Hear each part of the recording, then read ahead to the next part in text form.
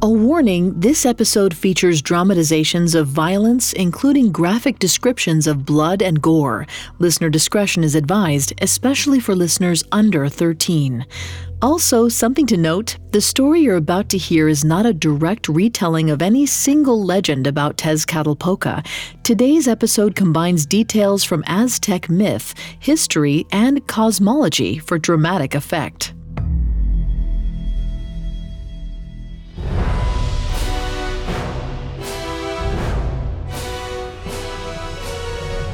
Welcome to Mythical Monsters, a Spotify original from Parcast. I'm Vanessa Richardson. Each week, we dive into one of mythology's most terrifying beasts to discover where they came from, what fears they represent, and how their legends live on to this day. Today, we're telling the story of Tezcatlipoca, the Aztec Jaguar god of darkness. For more than 15 million Aztecs in ancient Mexico, no deity was more feared than Tezcatlipoca. But what makes him all the more fascinating is how his story extended beyond myth to play a crucial role in the end of the Aztec Empire. You can find episodes of Mythical Monsters and all other Spotify originals from Parcast for free on Spotify or wherever you listen to podcasts. Coming up, we'll delve into the dark mystery of Tezcatlipoca. This episode is brought to you by Anytime Fitness. Forget dark alleys and cemeteries. For some, the gym is the scariest place of all, but it doesn't have to be. With a personalized plan and expert coaching, Anytime Fitness can help make the gym less frightening. Get more for your gym membership than machines. Get personalized support anytime, anywhere. Visit AnytimeFitness.com to try it for free today. Terms, conditions, and restrictions apply. See website for details. This episode is brought to you by Visit Williamsburg. In Williamsburg, Virginia, there's never too much of a good thing. Whether you're a foodie, a golfer, a history buff, a shopaholic, an outdoor enthusiast, or a thrill seeker, you'll find what you came for here and more. So ask yourself, what is it you want? Discover Williamsburg and plan your trip at visitwilliamsburg.com. Elevate every morning with Tommy John's Second Skin underwear. The luxurious support of Second Skin guarantees everything will go smoothly. With over 20 million pairs sold and thousands of 5-star reviews, guys love Tommy John. Plus, your most valuable assets are covered with Tommy John's best pair you'll ever wear or its free guarantee. Shop Tommy John's Friends and Family Sale right now and get 25% off site-wide at TommyJohn.com/Spotify. TommyJohn.com/Spotify. See site for details.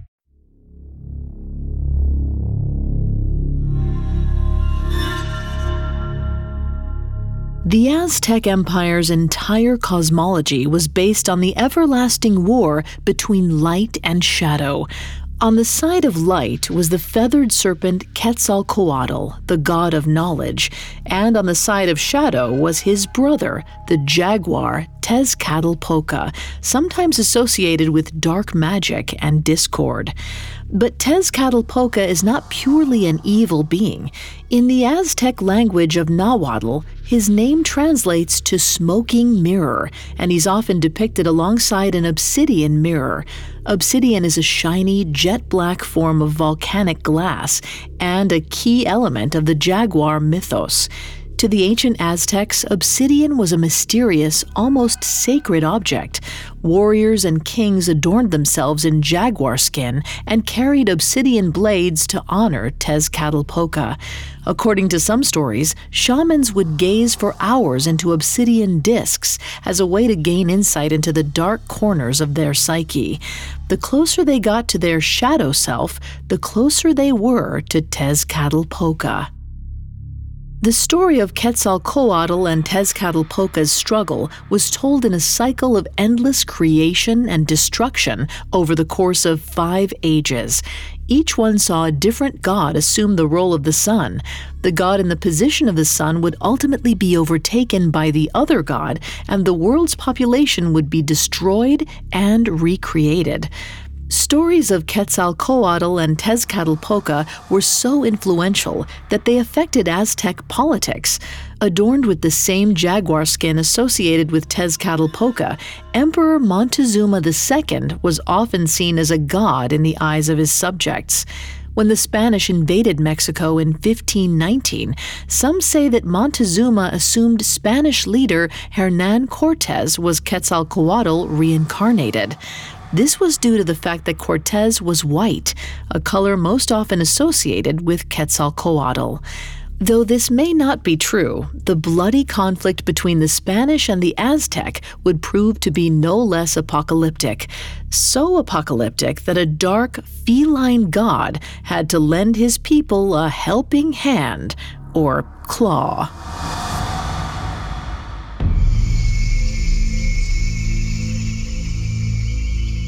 Captain Fernando de la Cosa found himself alone in the jungle. He could not remember how he got there or why, and his surroundings gave him few clues. It was so dark, the young captain could barely make out his hand in front of his face. That's when he heard it. He turned and saw an enormous jaguar bare its teeth. By the time he drew his sword, it was already too late. Fernando woke up breathless, his cot soaked with sweat. For the last few days, he'd had the same nightmare. Whenever he tried to close his eyes, the jaguar was there, waiting for its prey. Only tonight, it felt more real than it ever had before. He swung his legs over the side of his cot, his heart still racing.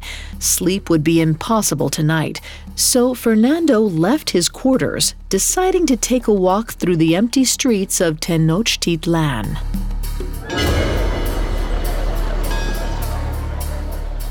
The Spanish captain made his way toward the city center, arriving at the Aztec temple, a massive pyramid made of stone. He looked up the steps and could not believe his eyes. Looking down at him was the unmistakable figure of his young daughter, Isabella. He rubbed his eyes and told himself that his exhaustion was playing tricks on him. His Isabella lived an ocean away in Spain, yet there she was. He had to see for himself. The captain raced up the stairs and touched her cheek. He expected his hand to pass right through her, but it didn't. Isabella looked up at him, her big brown eyes concerned. She asked if he was all right. Fernando lifted her up and held her close. After all the time he'd spent away from home, he couldn't believe he was holding his daughter again.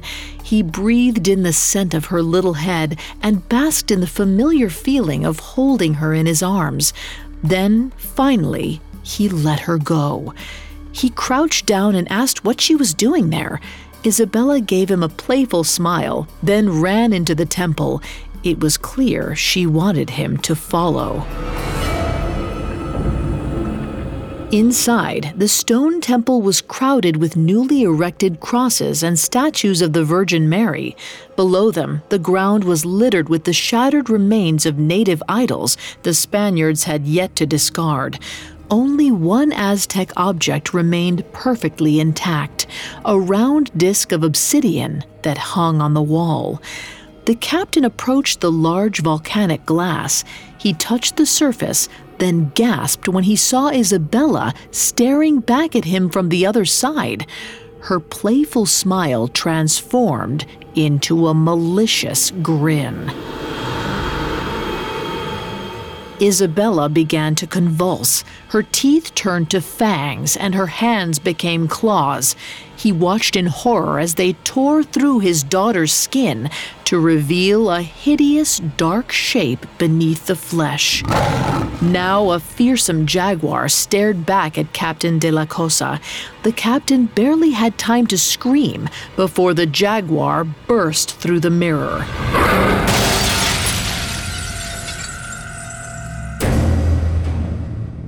Just minutes later, another Spaniard ran up the temple stairs. Hearing his captain's screams, Diego Marquez, the captain's friend and protege, rushed to the temple's inner chamber. By the time Marquez stepped inside, it was already too late. The captain was nowhere to be found, but he spotted a trail of blood leading right to the obsidian mirror, as if someone had been dragged into it.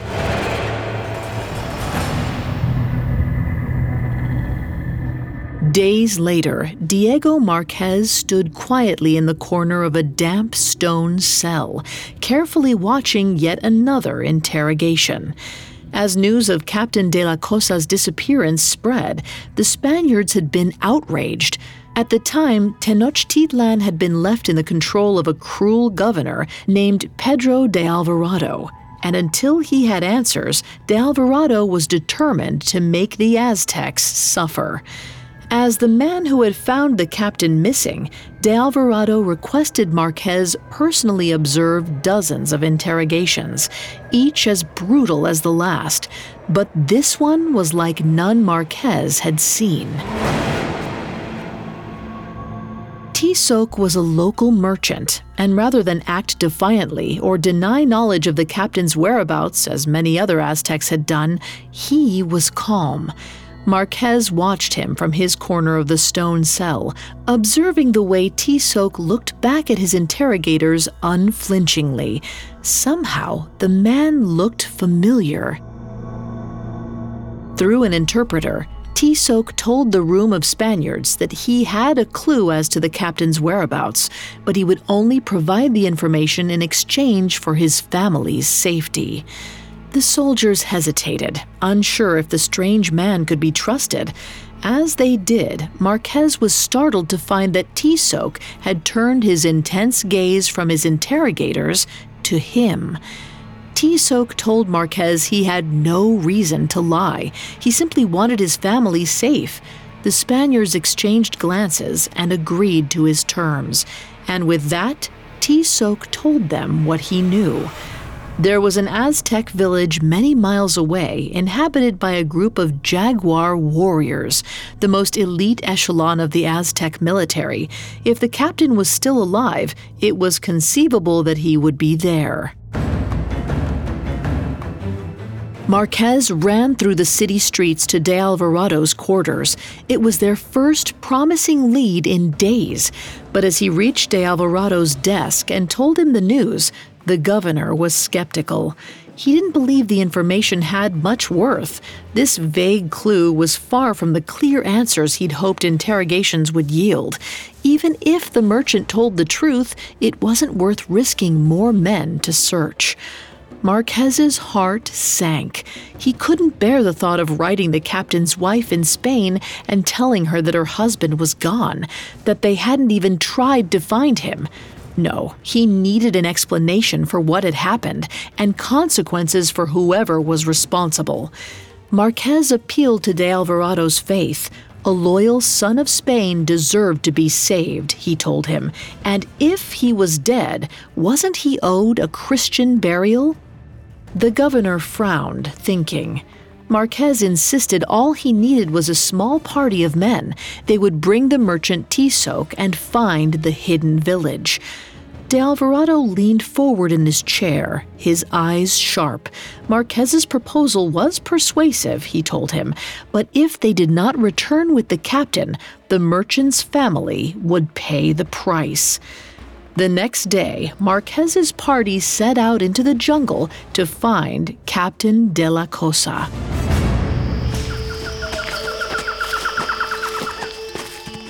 Marquez did not realize how far Tizoc would be taking them.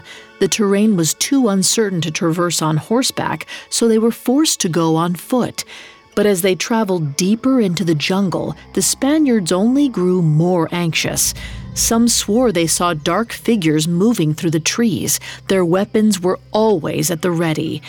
Marquez watched Tizoc carefully as he led them through the brush.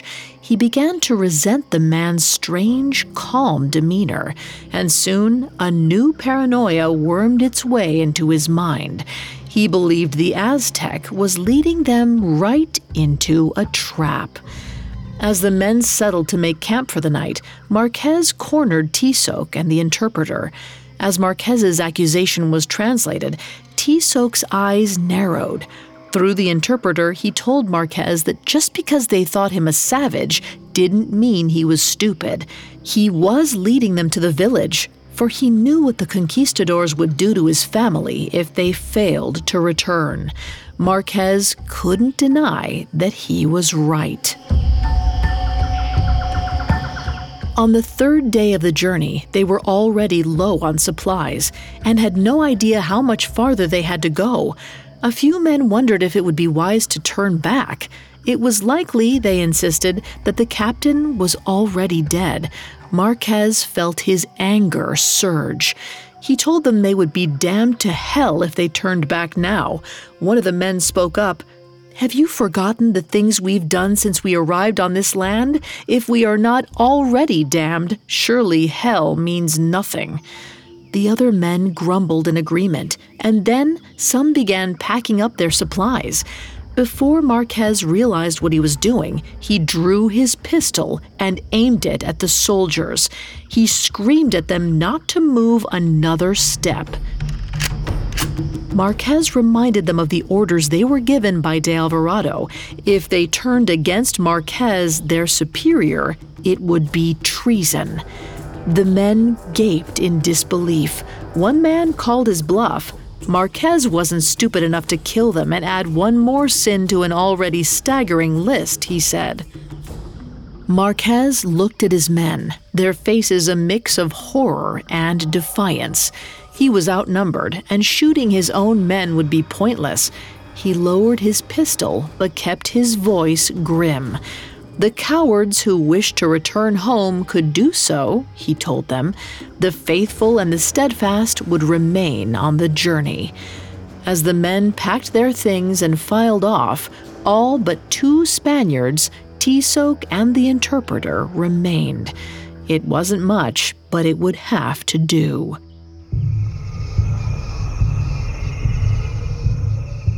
The day wore on, and night began its descent. Soon the party heard the distinct cracking of branches. They froze, their weapons at the ready, but the only sound that filled the night was their own breathing. They stood still for what seemed like an eternity. Tezcac laughed as if he were amused by the men's fear. Marquez aimed his pistol at the Aztec merchant, but kept an ear to the trees. Whatever was approaching them was getting closer. Marquez turned away from Tezcac and the interpreter for a moment to prepare for whatever awaited them. But when he turned back, Tezcac was gone. Then a flurry of yellow and black lunged from the bushes, tackled the interpreter, and ripped out his throat.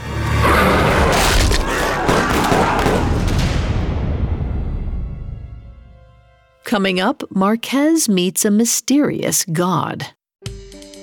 Listeners, this month marks 60 years since John F. Kennedy became the 35th President of the United States, ushering his already prominent family into the highest enclaves of political power.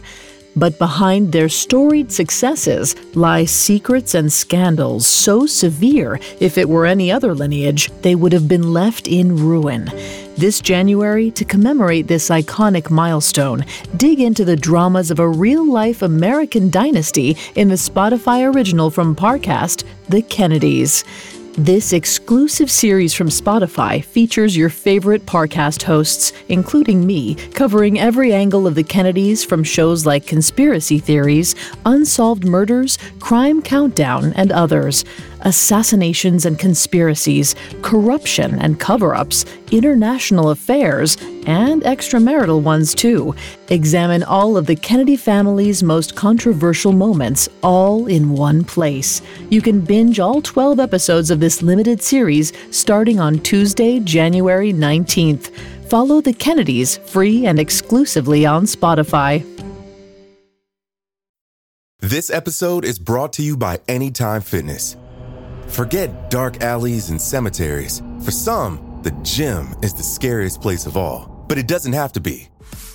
With a personalized plan and expert coaching, Anytime Fitness can help make the gym less frightening. Get more for your gym membership than machines. Get personalized support anytime, anywhere. Visit AnytimeFitness.com to try it for free today. Terms, conditions, and restrictions apply. See website for details. And now back to the story.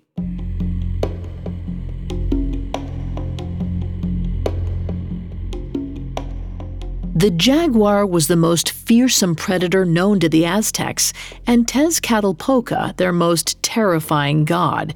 It's only natural that Tezcatlipoca's Nahual, or animal form, was the jaguar. But Tezcatlipoca represents much more than predatory darkness, and characterizations of him are often complex and contradictory. He's both a creator and destroyer, a bringer of justice and an agent of chaos.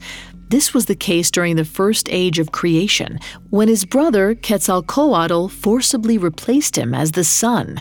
As vengeance, Tezcatlipoca sent jaguars across the globe to devour the giants that then populated the earth. His status as a shapeshifter and master of dark magic was also well known. During the second age of creation, Tezcatlipoca transformed people into monkeys as punishment for their perceived barbarism. However, other accounts claim it was Tezcatlipoca who drove the people to barbarism in the first place in his quest for revenge against Quetzalcoatl for replacing his kingdom. Whatever the truth was, the Aztecs knew Tezcatlipoca was a god to be feared, for he could change reality in terrifying ways.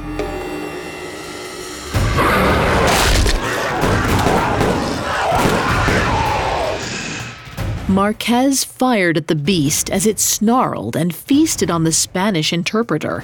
The man cried out before his voice was cut off by a sickening crunch. Marquez could barely track the chaos. Blood and torn limbs littered the jungle floor. His pistol empty, he backed up against a tree and watched in horror as the interpreter's head was chewed in half, an eye left dangling from its socket. One of the jaguars turned from the bloody mess and faced Marquez. It approached him, licking its lips. Marquez closed his eyes and prayed, waiting for his grisly end. But then all he felt was the wind blow through the trees. He opened his eyes. Just like Tezcatlipoca, the jaguars were gone, but the body of his interpreter still lay before him, and Marquez was covered in his blood. He was all alone now, deep in the jungle. Hopelessly, he called out to Tezcatlipoca again and again. That's when he heard a voice come from the woods. In perfect Spanish, it said, "He is here." Marquez turned to see a man step out from the trees. He had the same face as Tezcatlipoca, but his body was different, taller. He wore a fanged jaguar skull on his head, and a belt of jaguar skin hung around his hip. A black stripe was painted across his eyes, and in the center of his chest was a disc of obsidian. A chill ran through Marquez as he stared at this strange figure. He felt as though this man knew every shameful secret he'd ever tried to bury. When he spoke next, his voice trembled. "Who are you?" The man whispered, "Look within. There you will find me." Marquez gazed into the obsidian disc on the man's chest, and everything went black.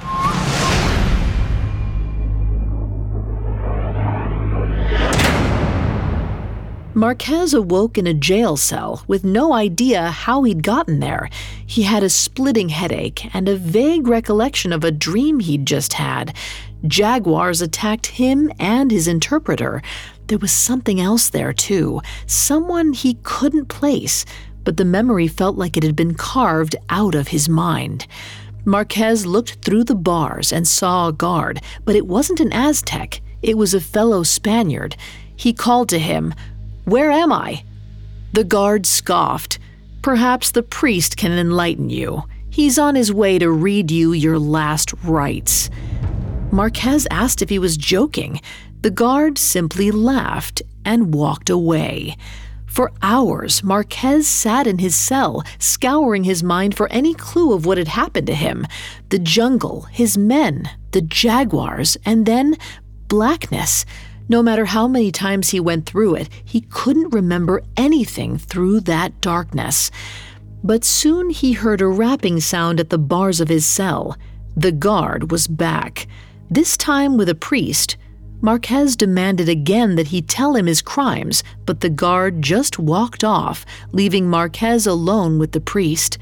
Marquez turned to him, hoping he might be sympathetic, but when he saw the man's face, his blood went cold.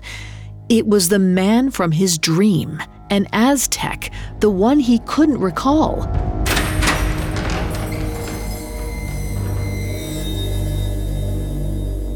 The priest greeted Marquez with a pleasant smile. "Hello, my son. Are you ready for your confession?" "What are you doing here?" Marquez demanded. "Who are you?" The priest replied, "I am here for your last rites. It is time to make peace before your Lord and seek salvation, for tomorrow you will be executed for your crimes." Marquez's mind reeled. This man wasn't who he appeared to be. He asked once more, his voice low, "Who are you?" The priest smirked. "It depends on who you ask. The Aztecs call me Tezcatlipoca, but even they disagree on who or what I am. I am here because there is something very wrong with you, a part of you that you do not allow yourself to see." Marquez then recalled something from the dream. The captain, his friend. He asked the strange man, this Tezcatlipoca, where the captain was. He replied, "Do not worry. If you do as I say, I'll allow you to see him. But first I need you to look at my face. What do you remember?" Marquez answered slowly as the memories began to resurface. "Your name was Tezcatlipoca. You were worried about your family. You agreed to help us in exchange for their safety, and that's all I recall." Tezcatlipoca clucked his tongue. "Very disappointing, my son." When Marquez insisted that he told him all he knew, Tezcatlipoca replied, "We both know that is not the truth." With that, the priest waved his hand, and suddenly Marquez found himself back in the center of Tenochtitlan.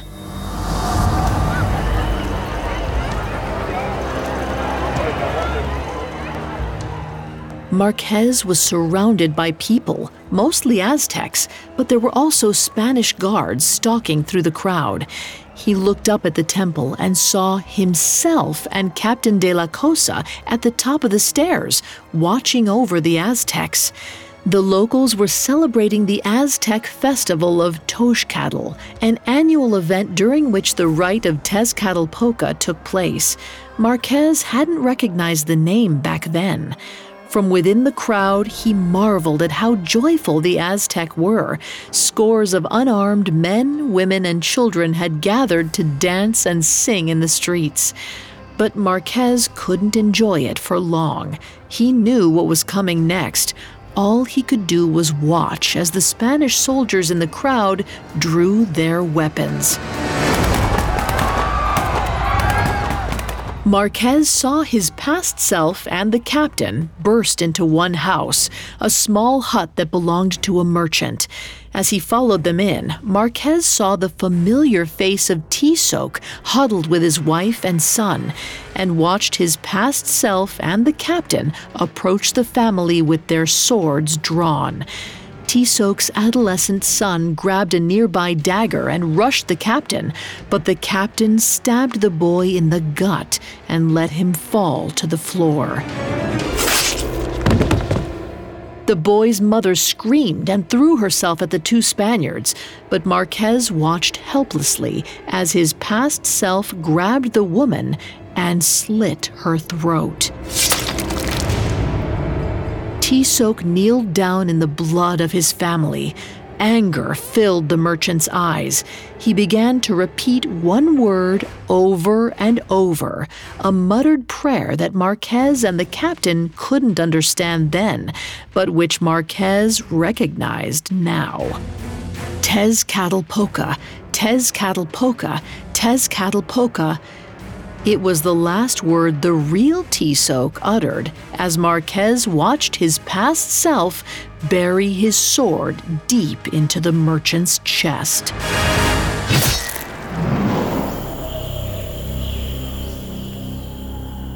As soon as the merchant's body hit the floor, Marquez was back in the jungle, far from Tenochtitlan and the horrible sins he'd committed.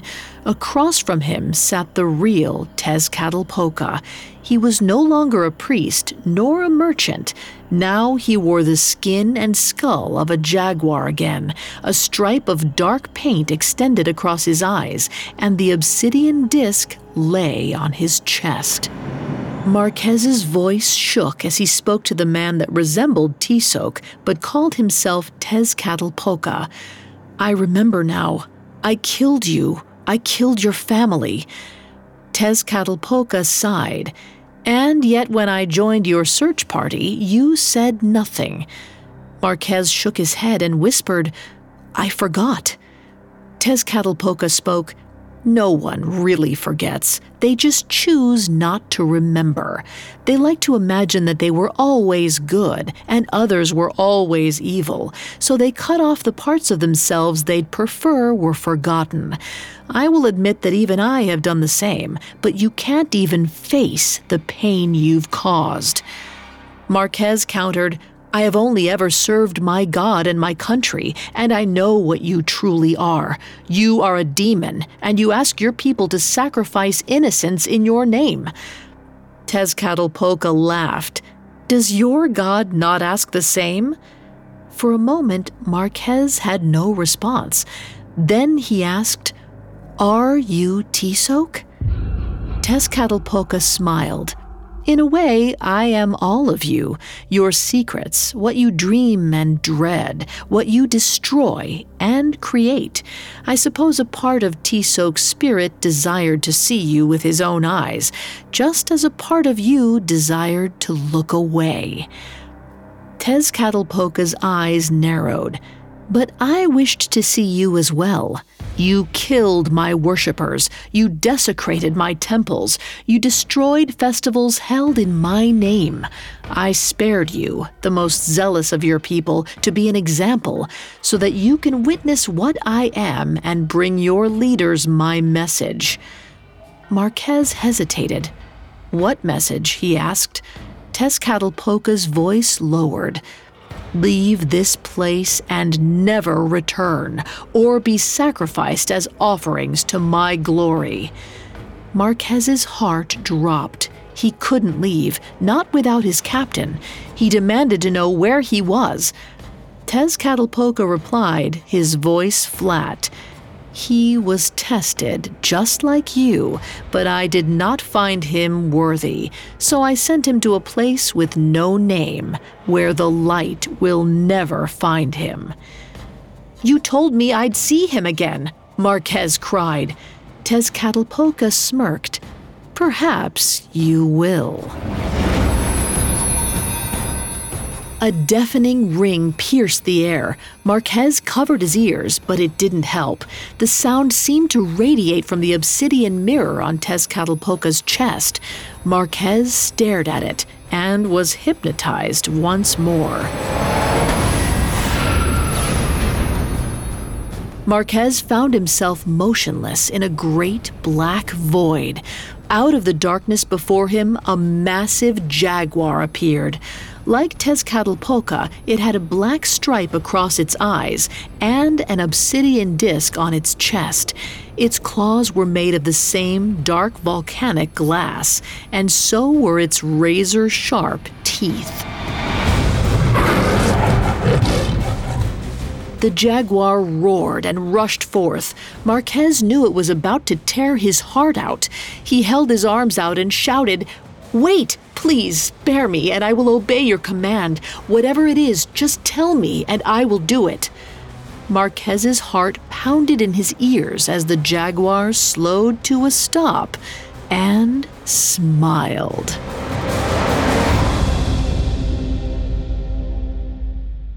Up next, the Spaniards discover the fate of Diego Marquez. Elevate every morning with Tommy John's Second Skin underwear. The luxurious support of Second Skin guarantees everything will go smoothly. With over 20 million pairs sold and thousands of 5-star reviews, guys love Tommy John. Plus, your most valuable assets are covered with Tommy John's best pair you'll ever wear or its free guarantee. Shop Tommy John's Friends and Family Sale right now and get 25% off site-wide at TommyJohn.com/Spotify. TommyJohn.com/Spotify. See site for details. Here's a cool fact. A crocodile can't stick out its tongue. Another cool fact, you can get short-term health insurance for a month or just under a year in some states. United Healthcare short-term insurance plans are designed for people who are between jobs, coming off their parents' plan, or turning a side hustle into a full-time gig. Underwritten by Golden Rule Insurance Company, they offer flexible, budget-friendly coverage with access to a nationwide network of doctors and hospitals. Get more cool facts about United Healthcare short-term plans at uh1.com. Now, back to the story. Few battles between the Aztecs and the Spanish matched the brutality and bloodshed of the Tezcatlipoca massacre of 1520. Before the massacre, Governor Pedro de Alvarado feared the conquered Aztecs were on the brink of insurrection. De Alvarado had banned human sacrifice, but he believed the outraged Aztecs would continue their traditions regardless of the law. The governor formulated a plan to be set into motion during the yearly festival of Tezcatl. While the Aztecs honored their god, de Alvarado is thought to have ordered his men to kill every last person who attended. The Spanish account of this massacre claims the violence only began as an act of self-defense and to prevent a human sacrifice at the festival. Indigenous accounts describe the events much less charitably and much more honestly. They depict the Spaniards shutting the city gates and laughing while they cut down unarmed festival goers and spilled their entrails into the streets. The Spanish broke into Aztec homes, as well as the Great Temple, to kill anyone they came across. The Aztecs were just trying to honor their god, and so were the Spaniards. The invasion of Mexico cannot be separated from its religious motivations. Cortés was horrified by the human sacrifices and idolatry of the natives. He was determined to root out their primitive beliefs and convert them to Christianity. He ordered idols of the gods to be smashed in front of worshippers and then replaced them with statues and altars of Christian crosses and the Virgin Mary. Any Aztec who didn't embrace Christ was slaughtered. But these actions would have severe consequences for the Spaniards unless they could be convinced to repent.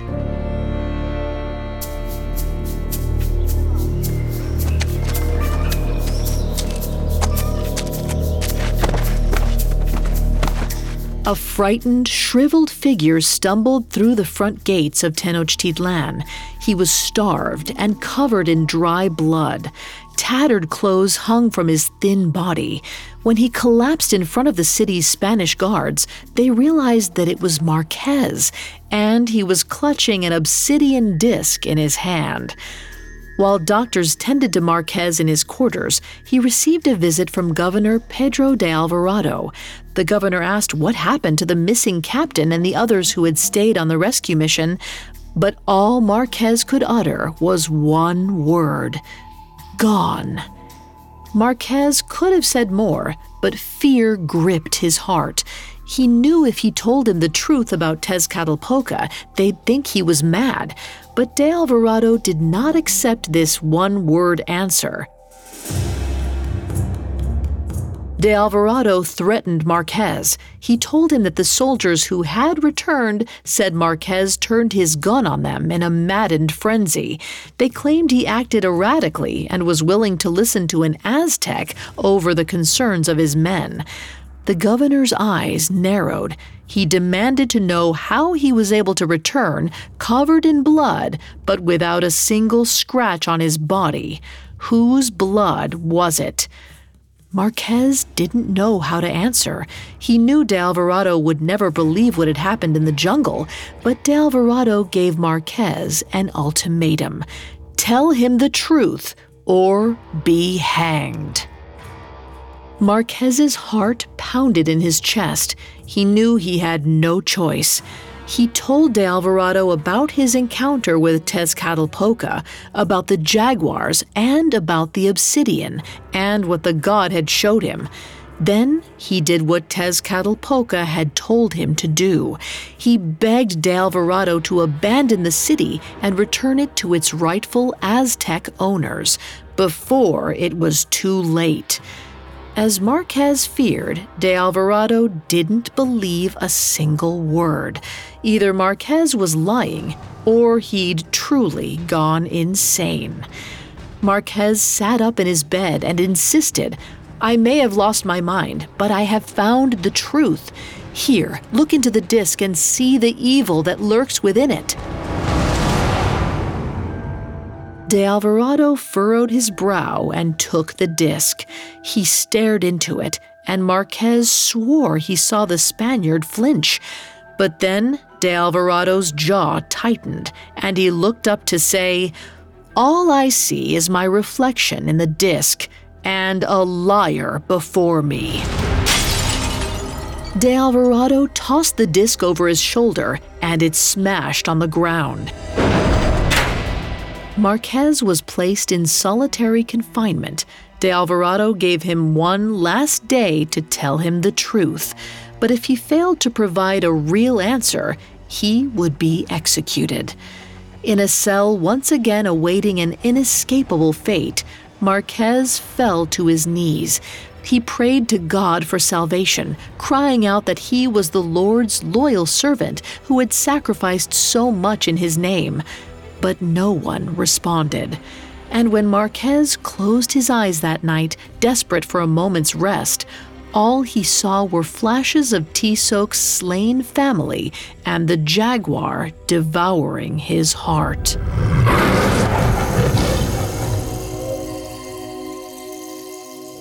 Early the next morning, as the glimmer of dawn was just piercing the darkness, Marquez awoke to see a familiar figure in the cell. It was Tezcatlipoca. Marquez pleaded with the god, claiming he had done what Tezcatlipoca asked, but he couldn't convince the other Spaniards of Tezcatlipoca's menace. Regardless of the outcome, he had fulfilled his side of the bargain. "Not yet," Tezcatlipoca said quietly. He handed Marquez an obsidian dagger and said, "You know what you must do to make things right." The fiery determination that once defined Marquez sparked one last time. He told Tezcatlipoca firmly he would not take his own life. If he did, he would never find salvation in the eyes of his God, the true God. Tezcatlipoca laughed. He told Marquez he was already damned, and the Jaguar could make the time between now and his execution feel like an eternity. He could break even the strongest minds, and Marquez wasn't that strong anymore. Marquez stared at Tezcatlipoca unflinching. "Do your worst," Marquez told him. Tezcatlipoca smiled. "If that is your wish, so be it." Whatever eternal torment Diego Marquez faced in the darkness that night was beyond his ability to endure. When a guard patrolled past his cell, all he saw was his prisoner curled up in a ball on the ground, weeping and whispering the phrase, "I repent," over and over. The next morning they found Marquez dead in his cell. His throat was slit, and an obsidian dagger rested in his hand. The horror Marquez saw in the pitch-black void would forever remain unknown. But Tezcatlipoca was not finished. The night after Marquez's death, a strange chill swept through the city, and the Aztecs rose up against their Spanish captors. Under cover of darkness, Aztec warriors raced into the chambers of the Spanish captains and attacked. Obsidian blades and swords clashed, arrows and musket blasts were fired, and blood flooded the streets of Tenochtitlan once more. After hours of fighting, the Aztecs pushed the Spaniards out of the city. De Alvarado barely escaped with his life. Other Spaniards weren't so lucky. For the Aztecs, it was a night of victory. Just as Tezcatlipoca had once reclaimed the earth from Quetzalcoatl, they had taken back their home from its conqueror.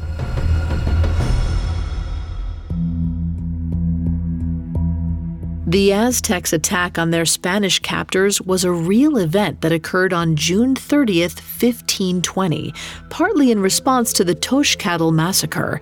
The Spanish would later refer to the night of the Aztec attack as La Noche Triste, the Night of Sorrows. It was anything but sad for the Aztecs, who finally reclaimed their home. But like Tezcatlipoca's reign, this victory only lasted for a time. Cortés eventually recaptured Tenochtitlan, this time permanently.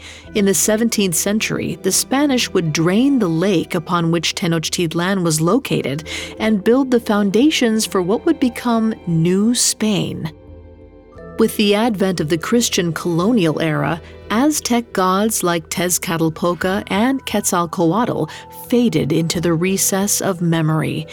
Nevertheless, Tezcatlipoca remains a frightening and fascinating example of the complex relationship between a people and their deities. The Jaguar god is feared and celebrated, as he is equally capable of helping and hurting those who worship him. He's as complex as his followers, and in this way he helps them reflect on their own actions. Quite fitting for a god nicknamed the Smoking Mirror.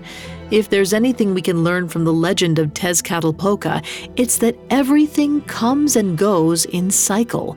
Life gives way to death, then life again. Civilizations rise and fall.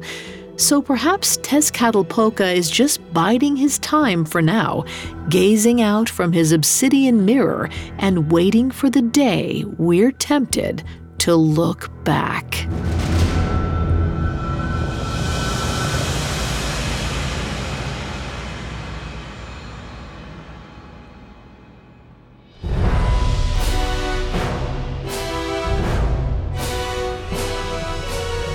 Thanks for listening to Mythical Monsters. We'll be back next week with a new episode.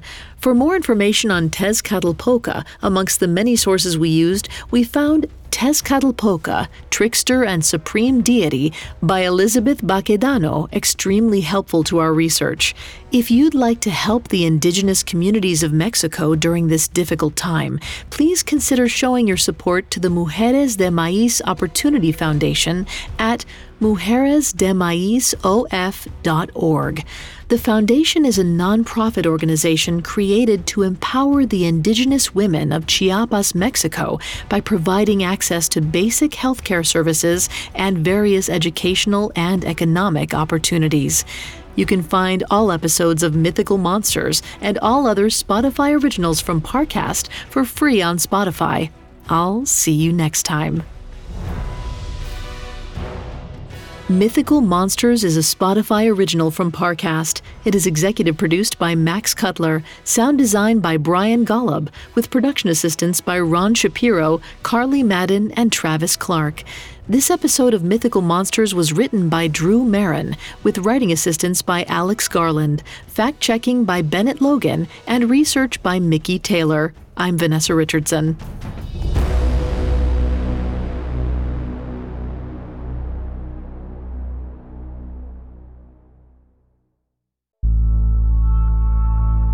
Fact, fiction, fame. Discover the real story behind one of history's most formidable families in the Spotify original from Parcast, The Kennedys. Remember, you can binge all 12 episodes starting on Tuesday, January 19th. Listen free and exclusively on Spotify.